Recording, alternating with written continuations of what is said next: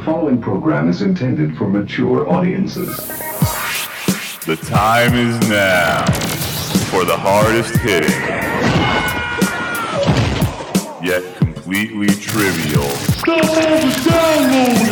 football show on the planet. You are in rarefied territory. Ladies and gentlemen, welcome to the Broken Helmet. Let's rock.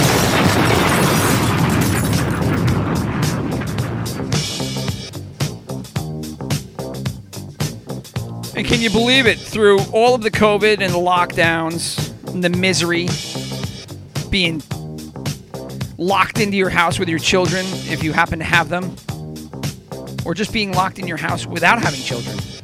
Single people, God, feel bad for them. But through it all, COVID, while it still surrounds us, has not prevented the 2020 NFL season from starting off, which is fantastic.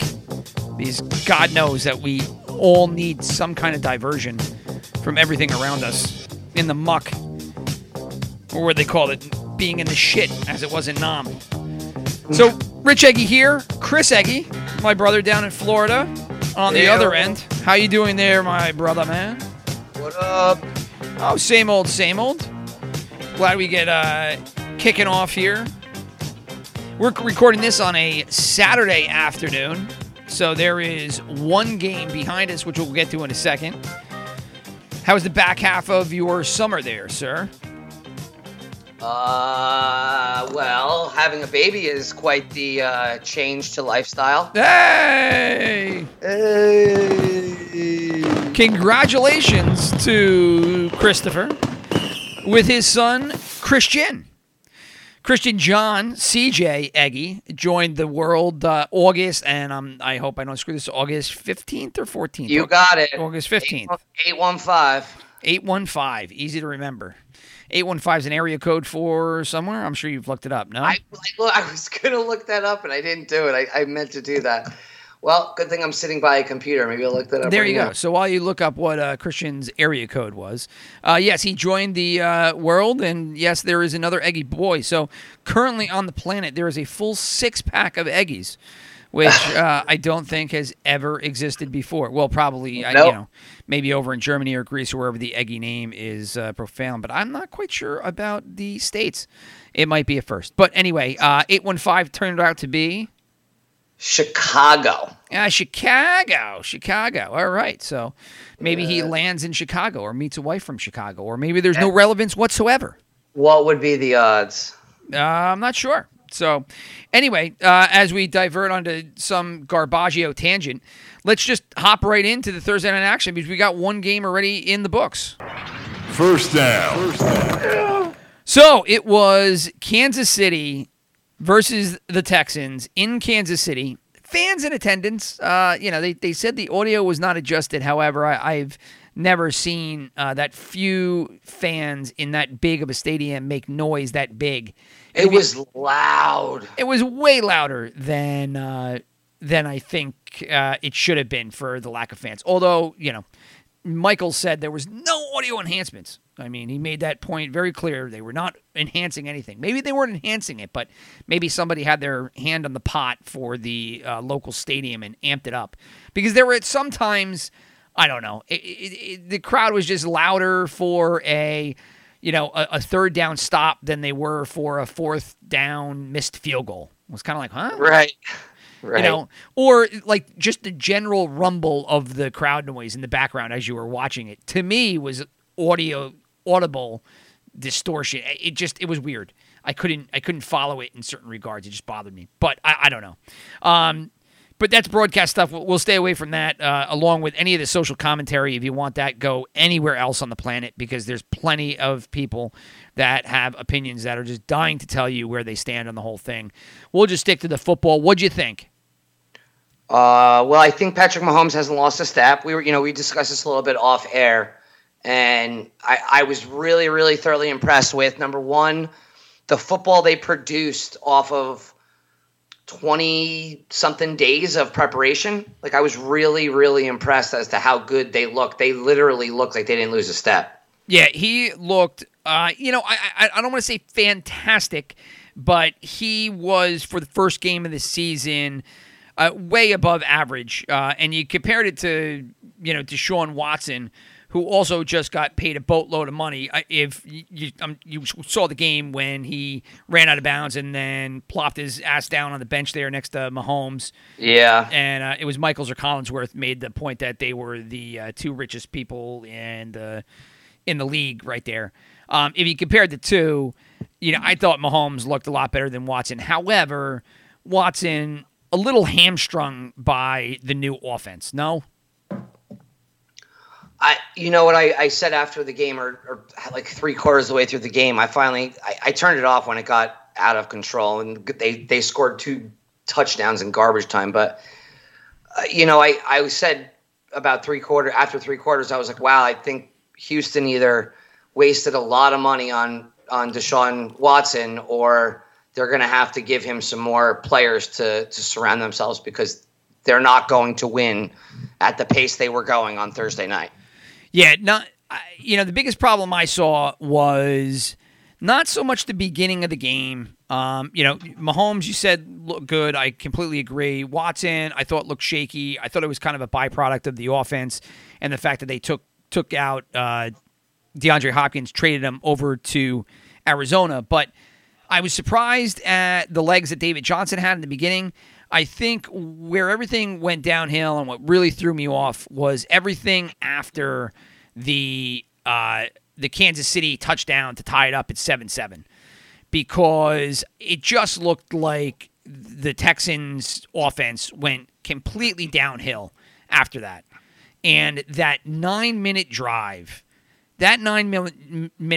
was a killer, because you're just sitting there and all of a sudden it pass, run, pass, CHE for another run. And it just went on and on and on, time ticking away. And you just look at the Texans defense getting so tired. Couple of things. One, you saw the Texans defense is not good. I mean, who do they have? Terrible. Give me somebody. Terrible. I was just looking up the stats from the game. It looks like Zach Cunningham is pretty good. I mean, he's a good tackler, but that doesn't really translate to a playmaker, right? He just tackles. Right? He just gets a bunch of tackles. Houston had 1 sack. This guy Jacob Martin. I don't even know who that is, to be honest with you. I've never even heard that name. They had nothing, man. They had nothing. There's J.J. Watt is supposed to be their best player. He didn't even show up on the stat sheet. Dude, I was laughing because every time that Collinsworth tried to make J.J. Watt a focal point of his analysis, they would go to a replay of J.J. Watt, and the thing about J.J. Watt is he'll jam up there and then he'll shed, and before you know it, he's right there in the tackle. And they would show the video, and he was just getting blown back off the ball by the Chiefs lineman and basically just getting thrown into a pile. He wasn't being an aggressor. He wasn't making the tackle. He was just getting his ass handed to him. Yet Collinsworth is trying to make it that he's in on all these plays. And it's like, oh, man. Right. So we're not watching the same game. Right. You do the math. There is 32, 57, 63, 65 offensive plays that didn't include 4th downs for the Chiefs. And in those plays, they had stupid commercial. In those plays, out of 65 plays, J.J. Watt had 2 solo tackles and 2 quarterback hits. Yeah, not enough. It's not enough. That's not enough. And they don't have players elsewhere that he can get away with not being what he was. And so roster construction for the Texans is their biggest downfall right now, which goes to, obviously Bill O'Brien being the GM and the coach. But the other thing that you saw that I wanted to go to, the second thing I saw after the defense, which has no playmakers, Justin Reed's good, but like we talked about, they don't have anything else, is the offensive strategy after that touchdown. Because they come back, and it's Bill O'Brien, full mode as he runs 3 times in a row with Duke Johnson, because I guess David Johnson was hurt or something, or maybe they just pulled him out for no reason. But they run the ball with at least twice, if it wasn't 3 times, and then they punt. And it was, what were you thinking? What do you think you're going to get done with that? They got crushed through. By the end of the third quarter, it was 24-7, I believe. And Deshaun Watson only had 32 passes. Like, you'd think if you're getting destroyed that you would have had more passes than 32, right? Like, that's a very low number.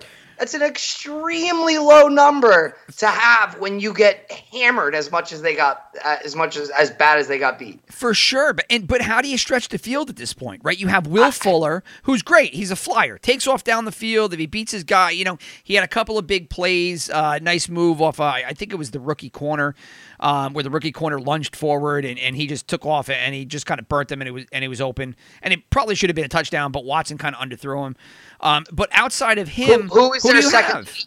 Who is their second leading receiver? Take a guess. I don't even. Well, look, it's Fuller, Cooks, Randall Cobb, the tight end. Fells, right? Kiki Kuti, didn't play? I don't know. Who am I forgetting? Who's number 2? The number 2 tight end, Jordan Akins. Jordan Akins. I mean, come on. That's their second. You give up Hopkins and you take away your ability to utilize the passing game, stretch the field a little bit, and you do it for David Johnson, who's great, but David Johnson's going to give you 3 to 4 yards a carry. He got David Johnson had 305 total yards plus a touchdown. Yeah. Does that equate to what DeAndre Hopkins brings to that team? No. 0.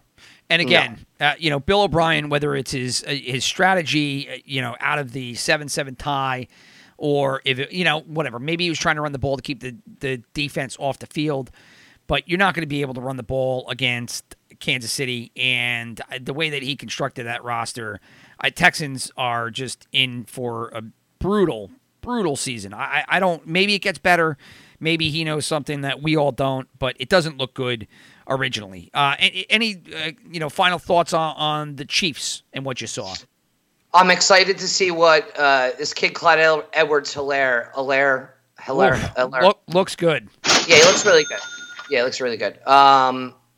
Is that a product of the defense being really bad, or is he really just that good? I mean, small dude, very, very small, short in height.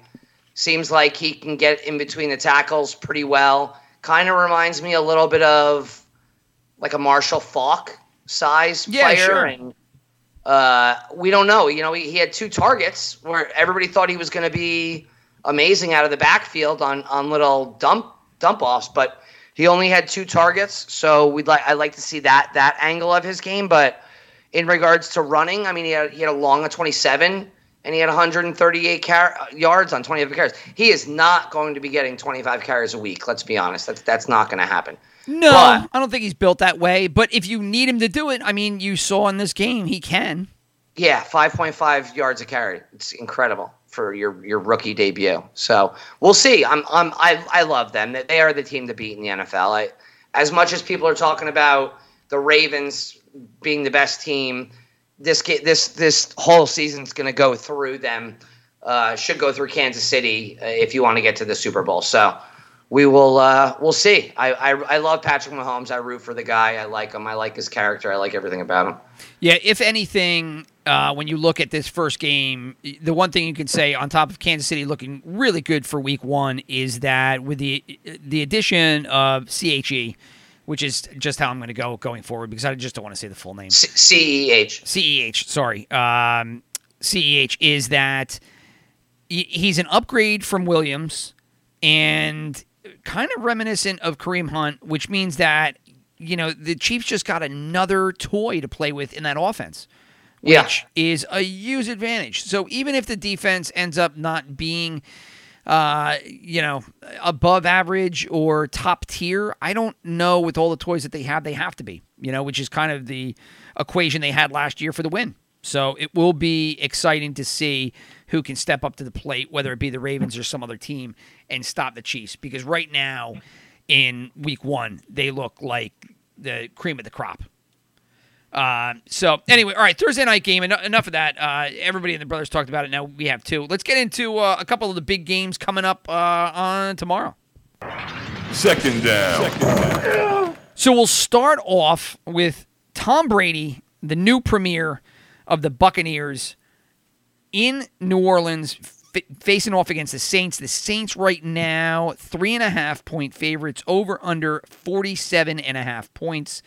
This game it looks like the sharps are going against everybody else. So the tickets and the big money are coming in on the Bucs. 58% in terms of tickets, but 66% in the Bucs. So the Bucs seeing some big money coming in, but the sharps, on the other hand, are taking the Saints. So in New Orleans, we got Breeze on last legs. Kamara gets his new deal. What are you thinking here? Can the Bucs come in here, new offense, new quarterback, basically a new team with Gronk, and get a win versus a Saints team who's been established years past? I don't really know if New Orleans lost a step yet. And see, this is the crazy part. New Orleans, with all of their fans there, might make this game really different. And I know people have talked about that a lot of, crowd noise, and they're going to be pumping in crowd noise, and just the effect of having. I hate the idea of fake crowd noise. It bothers me on the broadcast. The idea of it bothers me. I mean, I get it because the fans can't be there, but it just, anything unnatural like that is just bullshit, if you ask me. But whatever. Well, I mean, it would be cool if they could pipe in real noise from real fans.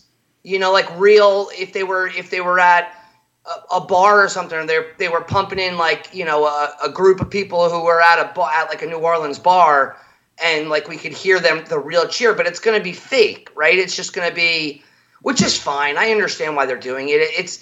It's not even for the dramatic effect of the game, but it's also, it would be tough to watch sports without any noise. Like, it would be tough to watch football on TV without. We're already not seeing fans, to hear. But we're straying from the topic here. So New Orleans is very, very good. Like you said, they're established.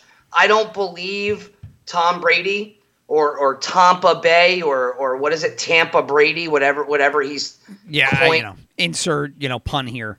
Insert pun here, right? Correct. I don't think that the offensive line he had in New England was worse than this line. I think they were better. He has a whole new world he's going to have to get established and be a part of down there. And as much as they have all those toys to play with themselves, New Orleans is very good, and they're very tough to beat at home. So Alvin Kamara is incredible. Michael Thomas is incredible. Drew Brees is no slouch at home.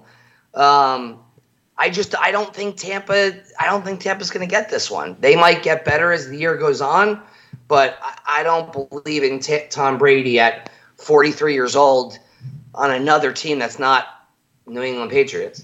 Yeah, the line, if you're looking at it, there is one new addition, which, again, with a lack of offseason, all rookies, I have a question mark with, but with the lack of preseason, the lack of offseason, the way things were so choppy, line rookies, and I guess to that extent, quarterback rookie, I mean all of them, but line rookies, a little questionable about, because they got to kind of get in the flow of how their line is working. And there's a lot of, intra-squad communication that'll take place that they just haven't got the reps. And so their line is Smith, Marpet, Jensen, Kappa, and then Tristan Wirfs, who's their draft pick.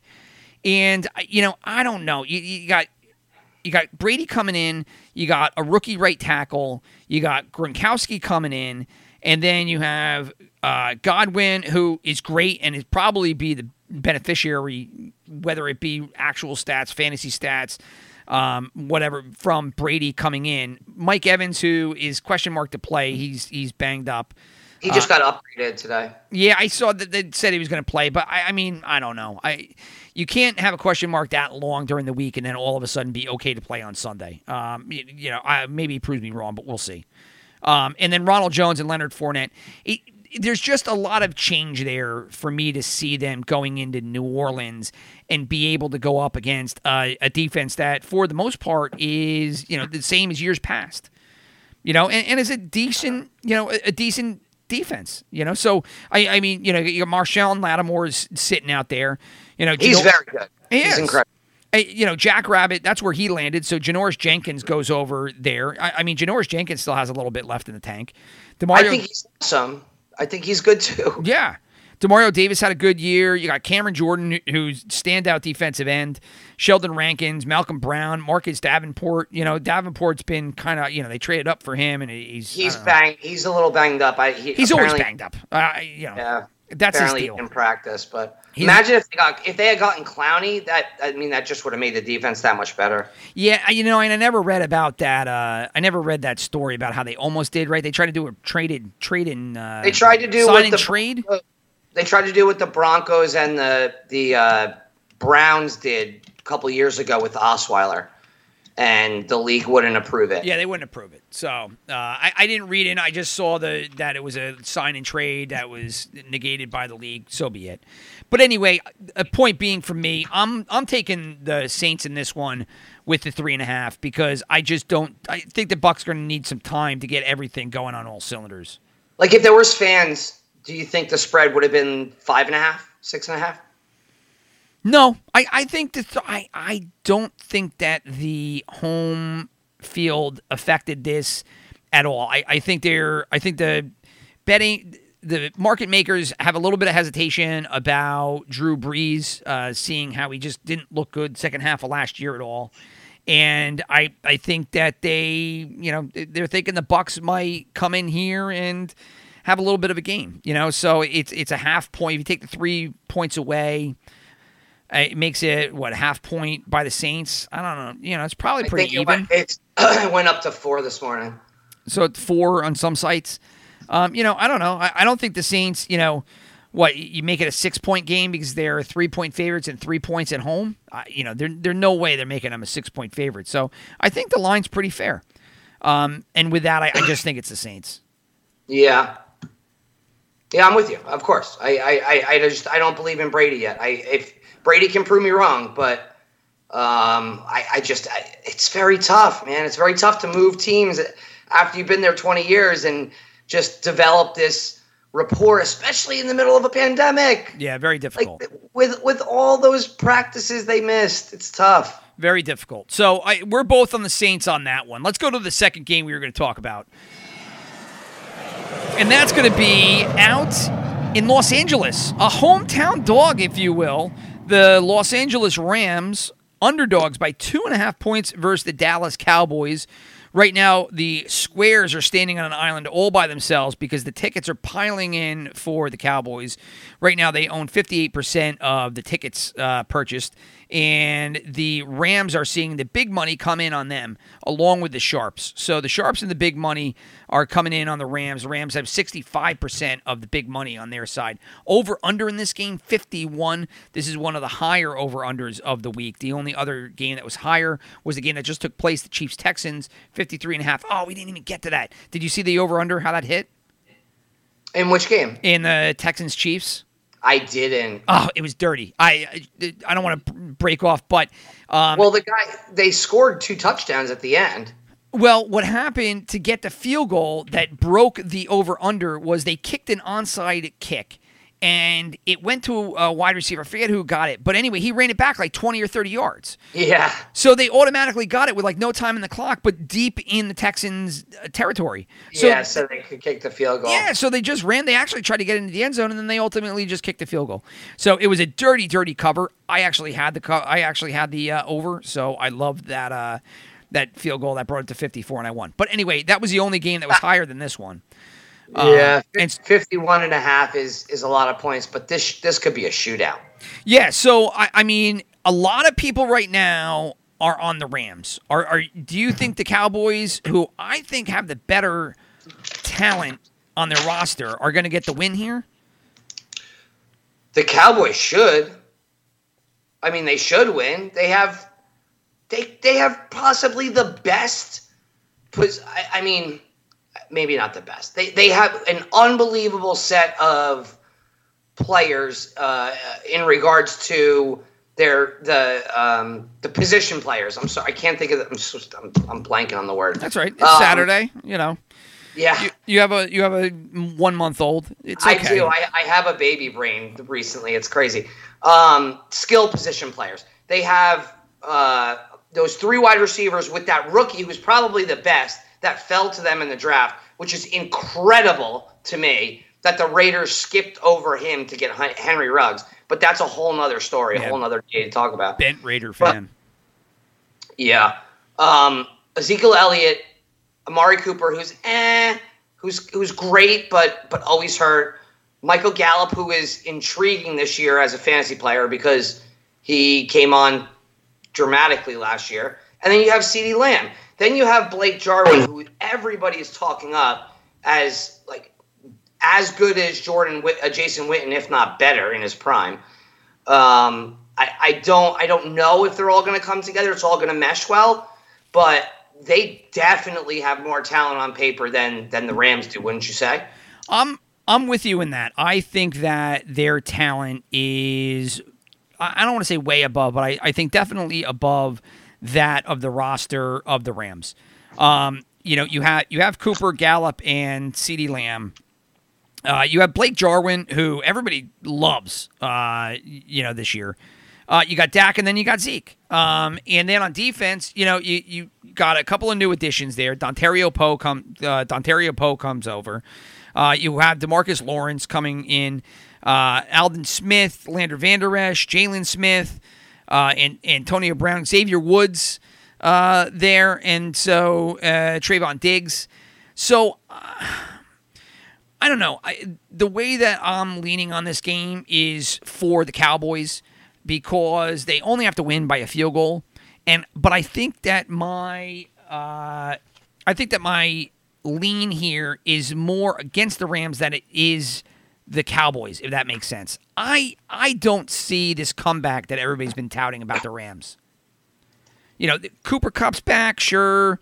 Josh Reynolds, Robert Woods. I don't know. They just paid Kupp today. Yeah, great. So they paid Kupp, but you lose Gurley, which I mean is a crazy story in itself. So now you're going to go to Malcolm Brown, Darrell Henderson, and Cam Akers. Everybody fantasy darling Cam Akers is.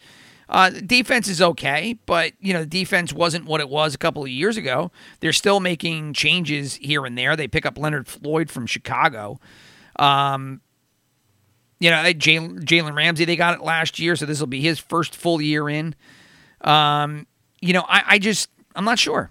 A big home opener, I guess. The stadium's supposed to be good. But ultimately, I think that the Cowboys defense can hold the Rams. And I think this is a vote against the Rams more so than a vote for the Cowboys.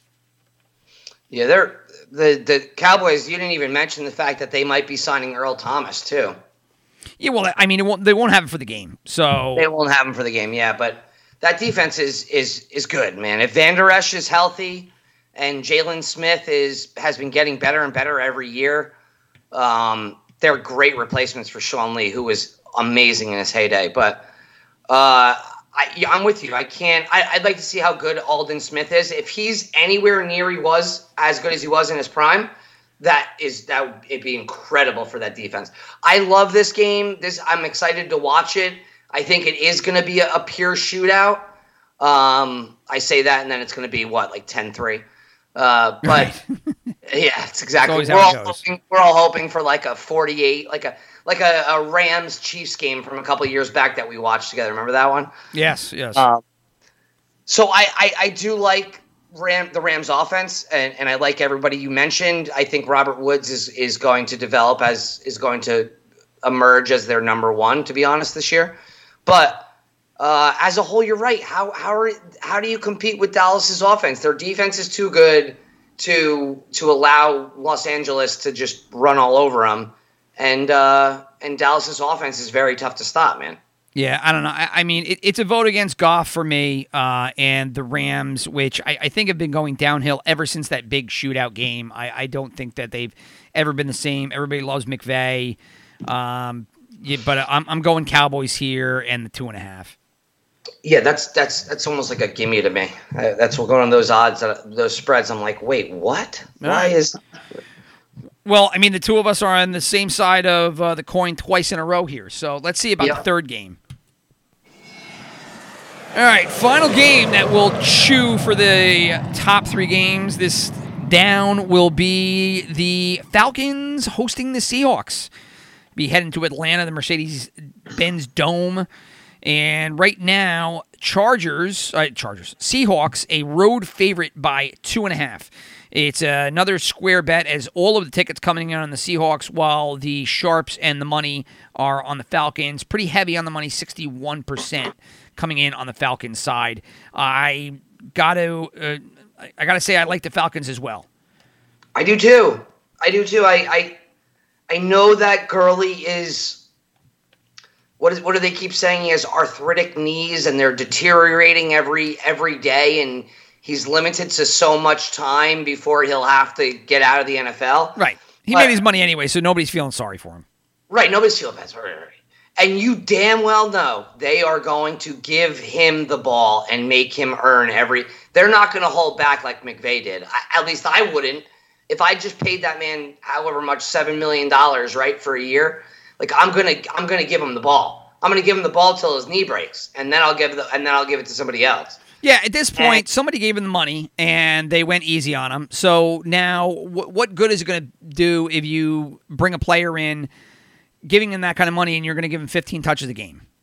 Right? Well, yeah, what does that do? Why would you do that? I don't know. I mean, because I don't know if he's the explosive type player that you could limit him to like 15 touches. Right? I don't know. You don't get the bang for the buck out of it. But continue on. But right, so everyone understands that point. You know, and now the coaches are coming out saying that we have him on a pitch count during practice just to save himself. Like, stop it. We know what's going to happen here. So I really like Atlanta this year. I know they're in a brutal division. That's probably by far the best division in the league, in my opinion. Comparable to San Francisco's division as well.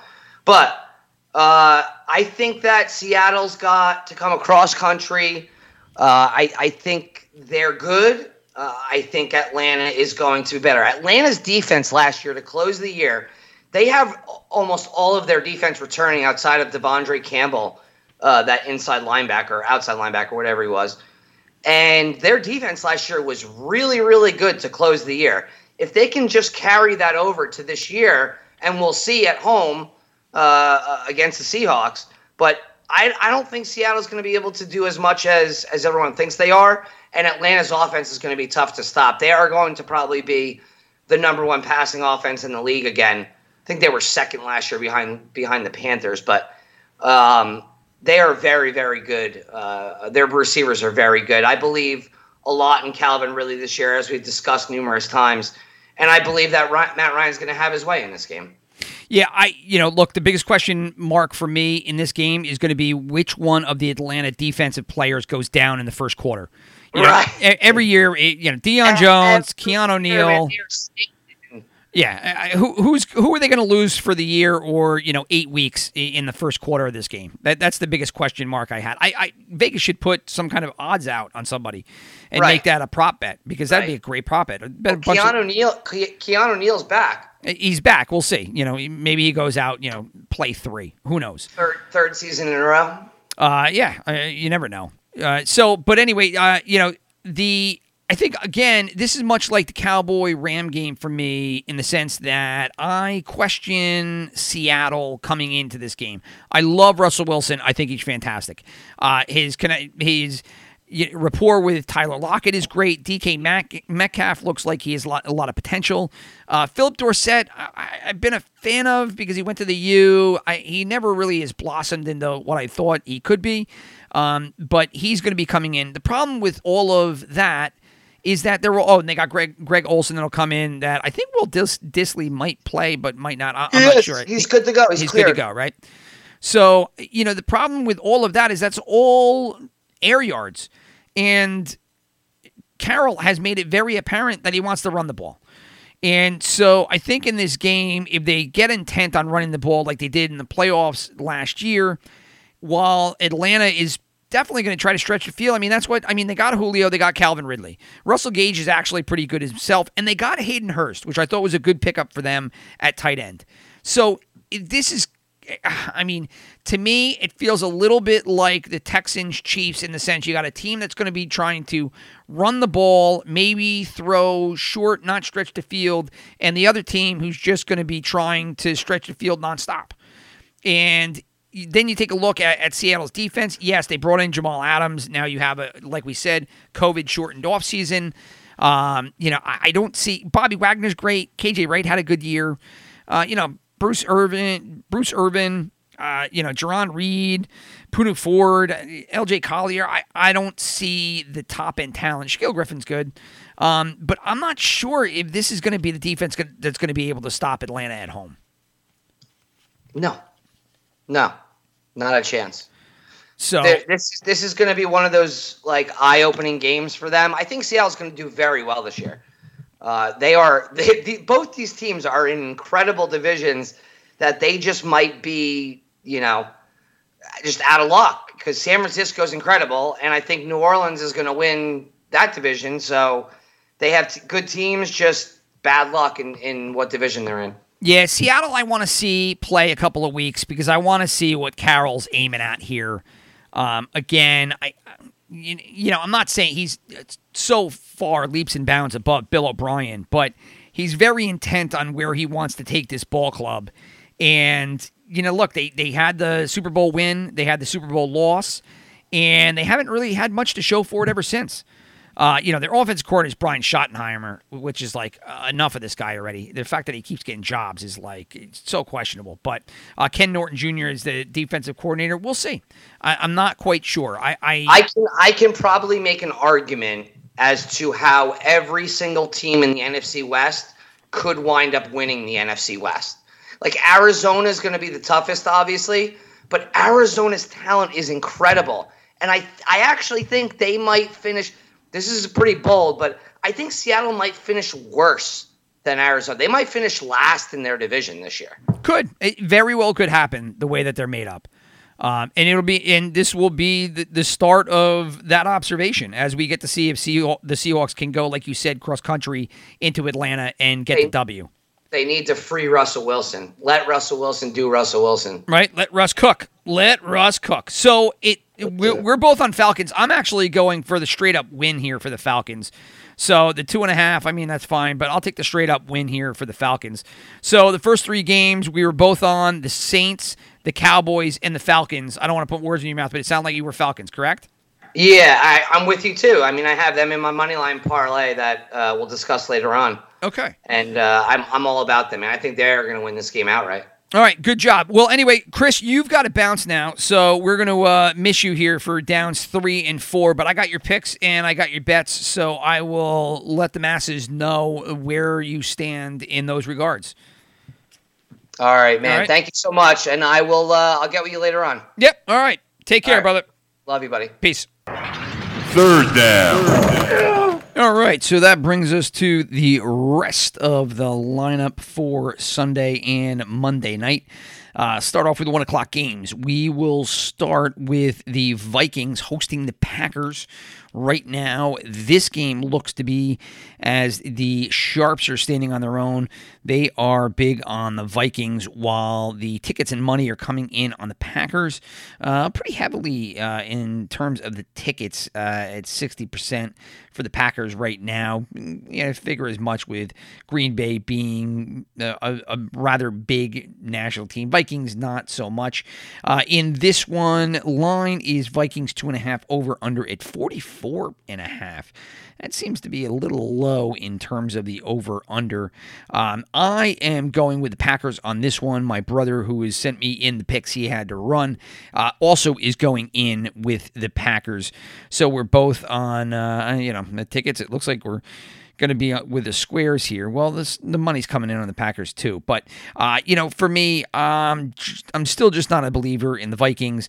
Stephon Diggs left in the offseason. I think that is a bigger issue than they want to lead on to. Obviously, they were comfortable, getting rid of him. I always thought from the start that he was a better receiver than Thielen.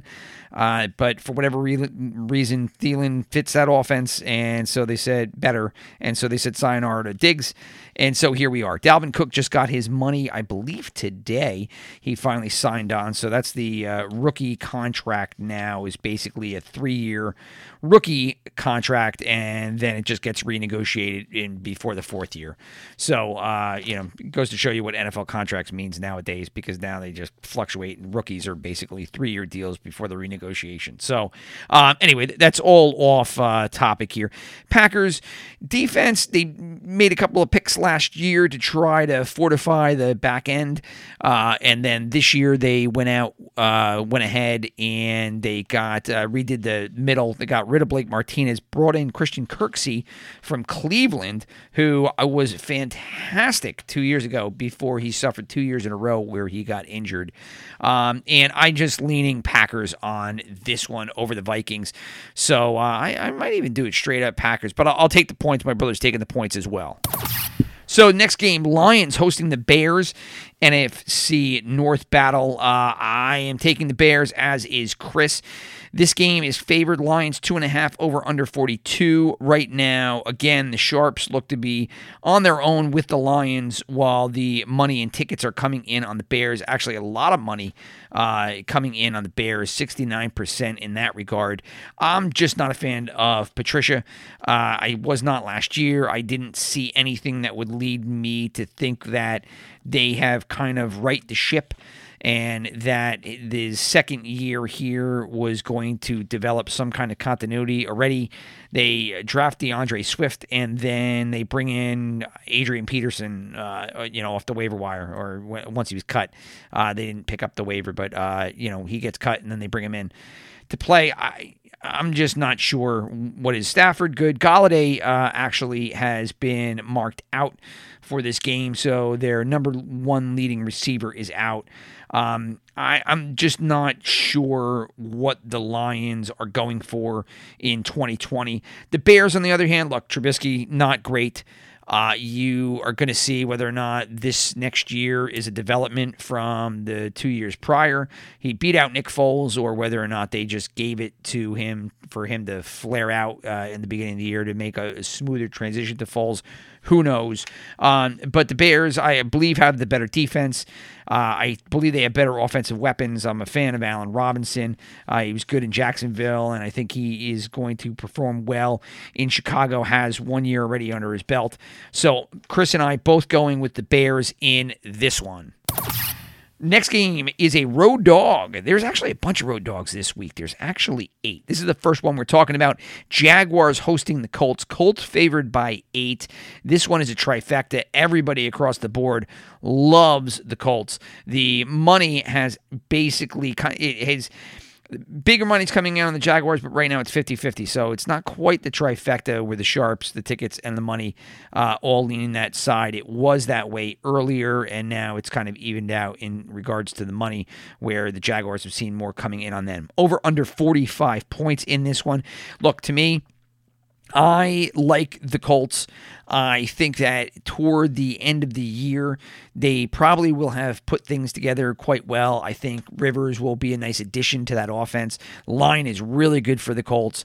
My question is, is it going to be this week that you see the Colts make this step toward a better franchise toward the end of the year, or better team toward the end of the year? I don't think so. And while the Jaguars, look, they have had quite a crazy offseason, or late offseason, as they dumped Fournette just weeks ago. I like Gardner Minshew coming into his second year. DJ Shark and him had a nice rapport earlier in 2019. I think you probably see that coming right out of the gates here.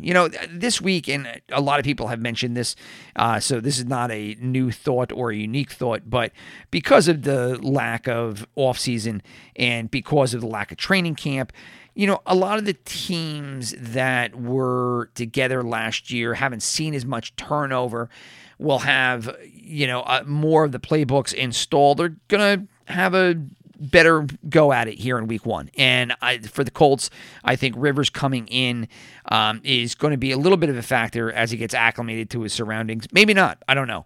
But in this game, 8 points is a lot of points to give to a home team here. So, and again, Colts going from indoors to outdoors, Florida Heat.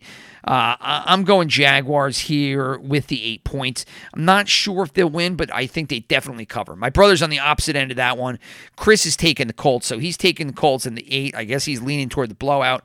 I'm leaning toward the closer of the game, although I'm not sure Jaguars win that one.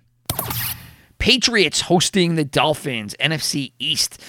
Good battle here of basically Patriots North and Patriots South, as the Dolphins kind of brought in Flores and converted the Dolphins into a Patriots team in Florida. Patriots are favored by 7, over under 41.5. Nobody expecting a lot of points in this one. Obviously, the premiere of Cam Newton for New England right now. This is all the squares. The squares are all over the Patriots here, and actually the sharps have now hopped in too. So you got the sharps and the squares on the same side, and meanwhile the money is leaning in toward the Dolphins, and at a pretty hefty rate, 58% in terms of the big money coming in on the Dolphins. So I'm taking the Patriots here. I like the Patriots because at home, Belichick. Obviously, what we were talking about, the lack of offseason, which should benefit the Dolphins. But I think first game out, Belichick at home, and I'm interested in seeing how he's going to utilize Cam Newton, within the tools that he has, to see if he produces something that, that's why Bill Belichick is Bill Belichick. You know what I'm saying? I didn't say that too well, so shame on me. But in this regard, I think the Patriots win. I think, enough preparation, having an entire offseason to prepare for week one should be it. Dolphins, I think, will probably perform well this year. I don't think this will be their week, though, especially on the road up there in Foxborough. My brother, he's going the other side. He's taking the Dolphins and the 7 points. That over-under, you could probably juice that down and go up to it. 41, that's not a lot of points. I guess for that, they think the Dolphins are going to be pretty poor here. And with a 7-point favorite, I guess that's where they're going. So, Chris taking the Dolphins. I am taking the Pats at home. So the next game is going to be the Philadelphia Eagles on the road. Here we go, another road favorite here, home dog, versus the Washington football team. I almost want to call them the Washington Redskins over and over again because it's just what I've known them to be. But the Washington football team is the home dog. Underdogs by 5.5 points. I don't know if this line will shift because as of right now, it was said that Miles Sanders, everybody's fantasy darling, was ruled out of this game. So I guess Boston Scott will step into his place. I don't know if that'll affect the line, but when we were doing this, it was 5.5. I am taking the Eagles in that 5.5. Chris is also taking the Eagles at that 5.5. This looks to be another square bet, as the squares are with Chris and I favoring the Eagles, while the sharps and the money are on Washington, and decent money on Washington. Washington also, as I think they have like close to 56% of the big money coming in on Washington, along with the squares there. So people thinking the Eagles might, the quote-unquote smart money, thinking the Eagles might be chumps here on the road. I don't think so. I don't love the Eagles, but I like them. And Washington, it's too much. You change Rivera all of a sudden, he's going to be coaching, but he comes down with cancer. I mean, it's just a lot of drama. The name change, the lawsuits that are coming out of Washington. Maybe they pull it all together, but I just don't think that this is the year for Washington. When will it ever be the year for Washington, really? And I think it's just going to be a rough week one. Eagles, it's kind of the same cast of characters. They seem to be all healthy minus the current injury to Sanders. And so I'm going to give them the W here in the 5.5 on the road, as will Chris. And next we will go into Baltimore Ravens hosting the Browns. Ravens favored by 7 over under 48. Right now it looks like the sharps and the squares are on the Ravens on this one. Big money on the Browns. I'm going Ravens here, and I actually have them in a straight up parlay later. Everybody's wondering if this is going to be it for the Browns. Well, they wondered the same thing last year, too, and it wasn't. It was a disaster, and now you have a whole new coaching staff coming in trying to right the ship. That's a tough ask for week one of the COVID offseason versus the Baltimore Ravens, who are basically returning everybody and adding some pieces like Patrick Queen in the middle there on the defense. So not the week to be a Browns fan. Ravens minus the 7. So what are we going to do next? We are going to go up to Buffalo. Bills hosting the Jets. Bills favored by 6.5 here. The squares taking the Bills big. No real side yet from the sharps. So, but the Bills are all over the tickets. 73%. It's a pretty big number there. Chris is going to be taking the Bills. So Chris is hopping on with the squares, taking that 6.5. Over under here, 39.5. That is a really low number. I am going to be taking the Jets. I can't speak for Chris, but obviously Bills had a good season last year. They add a piece with Zach Moss. They add another piece with Stephon Diggs.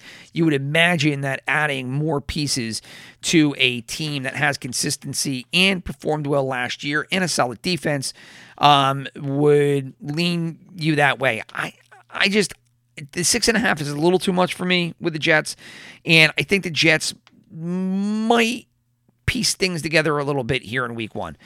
They have some of the other things going for them. They have, remember last year you had the Darnold and the whole mono thing. Well, this year they're coming in. Everybody's on board. Chris Herndon's coming back at tight end. Le'Veon Bell, I mean, there's constant drama between him and Gase. It's mind-numbing at some point. But, Brashad Perriman coming in at wide receiver. They did lose Robbie Anderson. But I think I'm thinking good things for the Jets here in week one. I don't think a win. I definitely think that they cover that 6.5. Chris is on the other side. He thinks the Bills run away with it. So now his Raiders is the final 1 o'clock game that we'll talk about, as we talked about the Seahawks and Falcons already. But the Raiders are traveling into Carolina, another home dog here, as the Panthers are underdogs by 3 points to the Raiders. Chris and I will both be taking the Raiders. They're expecting a decent scoring game here at 47.5 at the over-under. I think that is a little aggressive here because, if anything, I think it'll probably be a lot of sloppy football out of this, and I don't have any real hopes for the Panthers here. Christian McCaffrey, sure. The Teddy Bridgewater is a great story, especially since he came back from injury, but I've never seen Teddy Bridgewater in a game and blow me away. I just, everything about him is kind of slow. The delivery, the read, even when he... I don't know. You go back to Minnesota even before the knee injury, and that's what I thought. And I've thought it ever since whenever I get to see him in action. And now he's going in with his Panther team. Matt Rule, maybe he's got something up his sleeve, obviously coming out of the college ranks to join the not-for-long league. And I don't know. I wish him all the best, but I'm not sure about week one. And the Raiders only have to win by a field goal. So Chris and I both taking the Raiders here on the road. And that'll be it for the 1 o'clock games. We got a couple more games left. The first one being the Bengals hosting the Chargers. Bengals, yet another home dog. They are underdogs by 3 points to the Chargers. Over under 41.5. Is this the lowest one of the week? Well, actually, Dolphins Patriots was 41.5. And then the Titans-Broncos Monday night game is 41. So this is one of the lowest over-unders of the weekend. Nobody thinks that either of these teams are going to do anything. To me, Chargers on the road, I just hate that team. I just hate everything about that team until I see them and prove me wrong. The quarterback change, no good. Keenan Allen, Austin Eckler, I guess Keenan Allen was great, but I liked Rivers better for that Chargers team. It was a shame to see him go, but so be it. Now they're moving to Los Angeles. You get a new stadium. Congratulations. You're probably going to get an L here in week 1. I think the Bengals win this outright. I don't know. My brother thinks they win or it's close, but we're both at the Bengals here at home. Next game and the final 4 o'clock game we haven't talked about yet is a pretty interesting game, I believe. 49ers hosting the Cardinals. Cardinals underdogs by 6.5. That's a lot of points for a Cardinal team that just added DeAndre Hopkins, has Kyler Murray, who has one hell of an arm on him, and some other offensive weapons. Christian Kirk is still there. Larry Fitzgerald's still there. Isabella, who everybody thought was going to be great last year, is still there. Edmonds they have in the backfield. Kenyon Drake, they made the change over to him. A lot of weapons. Defense, not terrible either. So I was surprised at the size of this spread. Deebo Samuel out for the 49ers. Everybody pretty much expected that. They moved him to IR, so he'll be out for 3 weeks. So I'm taking the Cardinals here. Chris is also taking the Cardinals here. Over-under here, 48. It looks like the Sharps are on an island on this one. They're leaning toward the 49ers while the tickets and the money are on the Cardinals. And basically all of the money is on the Cardinals, as is tickets. It's almost 70% in terms of tickets, and it's 81% of the big money coming in on the Cardinals. So I'm not quite sure what the Sharps are seeing here. Contrarian best at bet. Win takes for nothing. Sorry, sometimes the tongue just doesn't work with me, but I'm not sure. It'll be interesting to watch. I think this, you got the Saints and the Bucks and the 49ers, Cardinals, and the Cowboys, Rams all at 4 o'clock.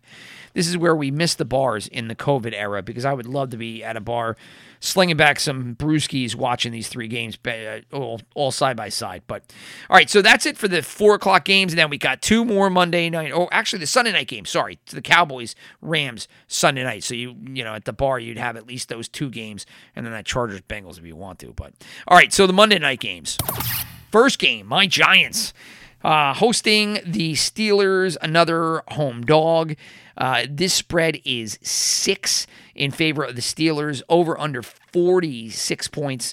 Right now, the Sharps are on the Giants. Everything else is on the Steelers, and pretty heavily. 74% of the tickets, 76% of the money on the Steelers. Both Chris and I both went Steelers here. I love my Giants. Their defense is positively a mess. If you take a look at their depth chart, it's pretty brutal to see what they're trying to piece together here. The defensive line, okay, but, you get to the defensive backfield, you got Bradbury coming in from Carolina, Corey Ballantyne, who wasn't really that good last year. Jabril Peppers was awesome at strong safety, but then he got hurt. And now you got Julian Love trying to fit in for the strong safety since McKinney got hurt. And then they just signed Logan Ryan, off the street to come in there and play. Blake Martinez, yeah, sure, they bring him in, and he's been hurt. Don't understand the Connolly. But anyway, point is that the Giants defense, nicht so good. And then you got the Steelers, obviously, bringing in their whole cast of characters, Juju and James Conner and Big Ben. Obviously, the arm, a question mark for Big Ben. Let's see where the rehab is. But the defense is pretty solid. So you got the better defense for the Steelers. You probably have the better offense as a unit for the Steelers. So how do the Giants pull off a win here? Do they keep it close? I don't know. I mean, they could. The Giants have some offensive weapons, but I'm not quite sure it's going to happen here. I think the defense is just going to crack, and the Steelers are going to put up a pretty decent amount of points. So 46 is probably a fair over-under because I don't know about the Giants' offense. But regardless, Steelers, Chris and I are both taking the 6 points. Titans. Final game we got to talk about here. Titans are on the road. Broncos, another home dog. Titans favored by 3. Right now the Sharps are on the Broncos while everybody else is on the Titans. 76% of the tickets, 70% of the money on the Titans. Chris and I also on the Titans.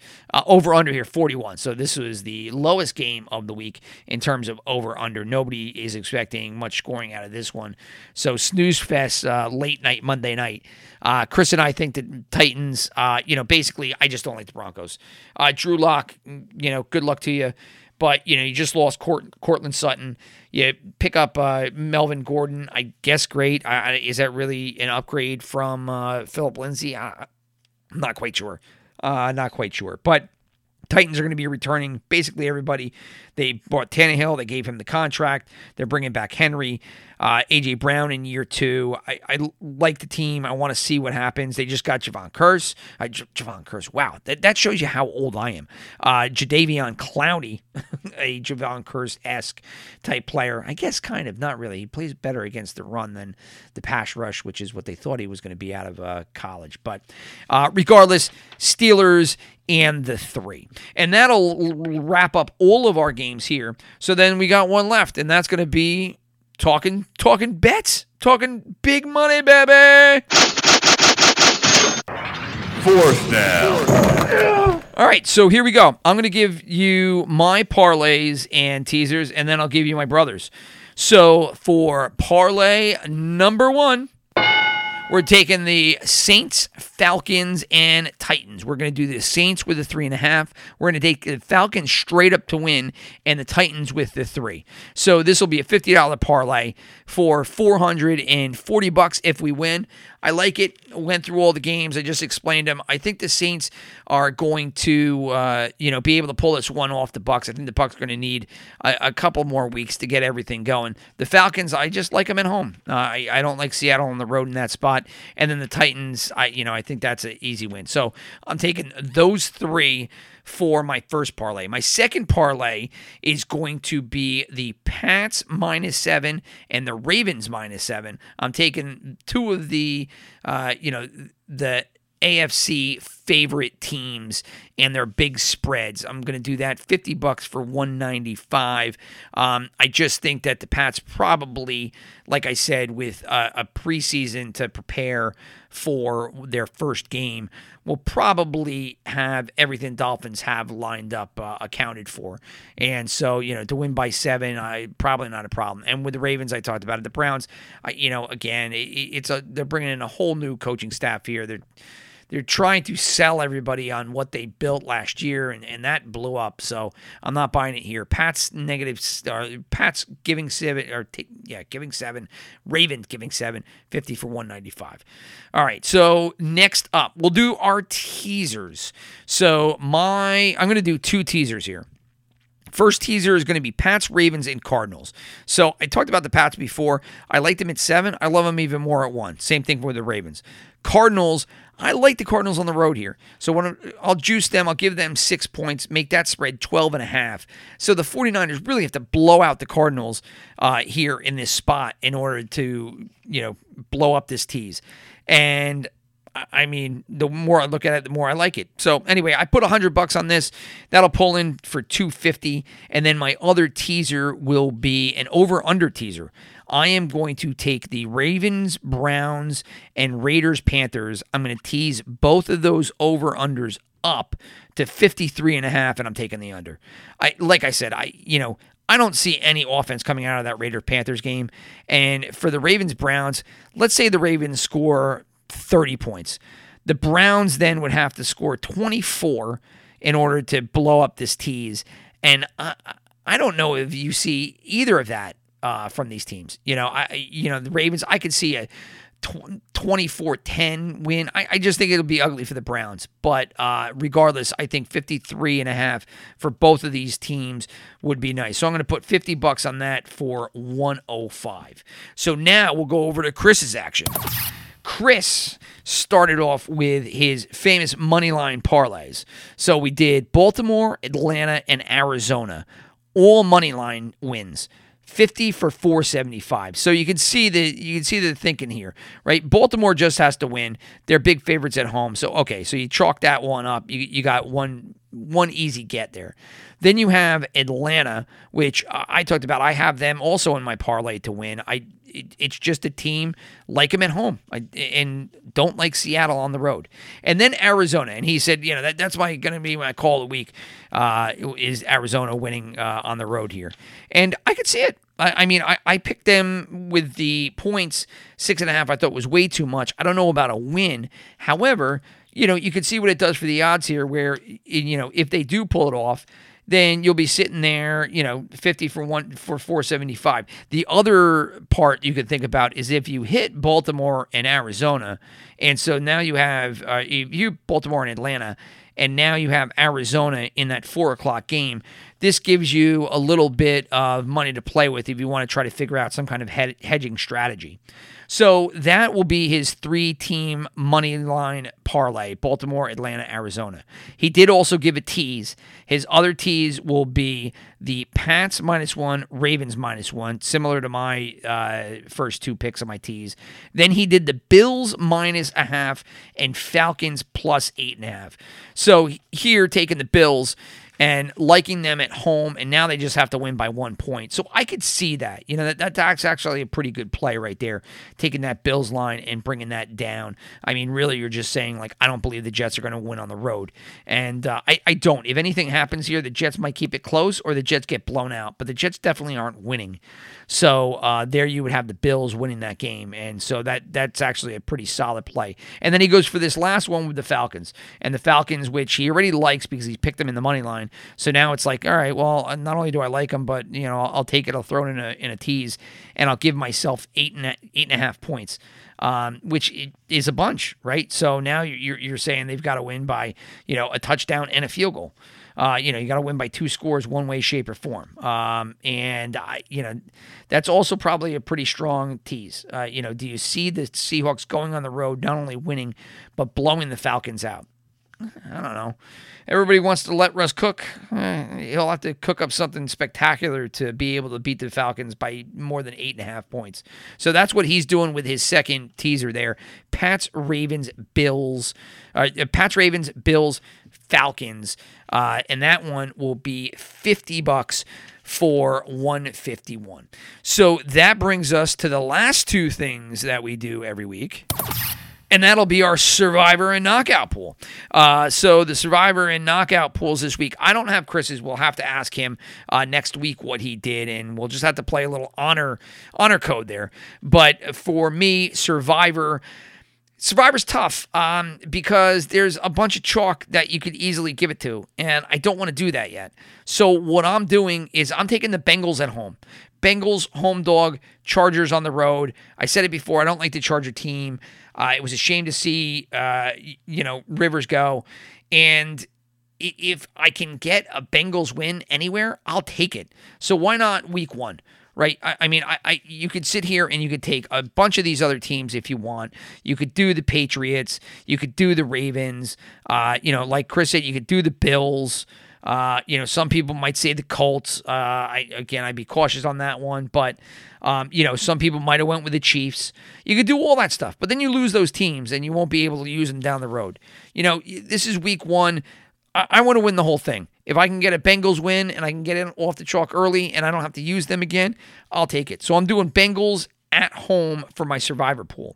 And then my knockout pick, and for those of you not familiar with this, most people would be, but if you're not, it's just the opposite of the Survivor pool. You got to pick the team that loses every week. and then you can't use them twice. So this one, I'm picking the Browns. So the Browns, I think, are an okay team, and they're playing against a solid Ravens team that I think is going to win and probably win pretty big.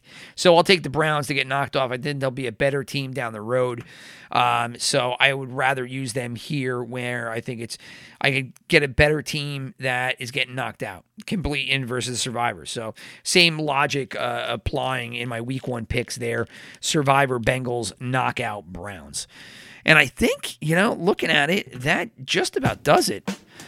It's crazy. It took a whole bunch of months to get back here, and then within 1 hour, we just wrapped it all up. Started talking about football again. Thank God, right?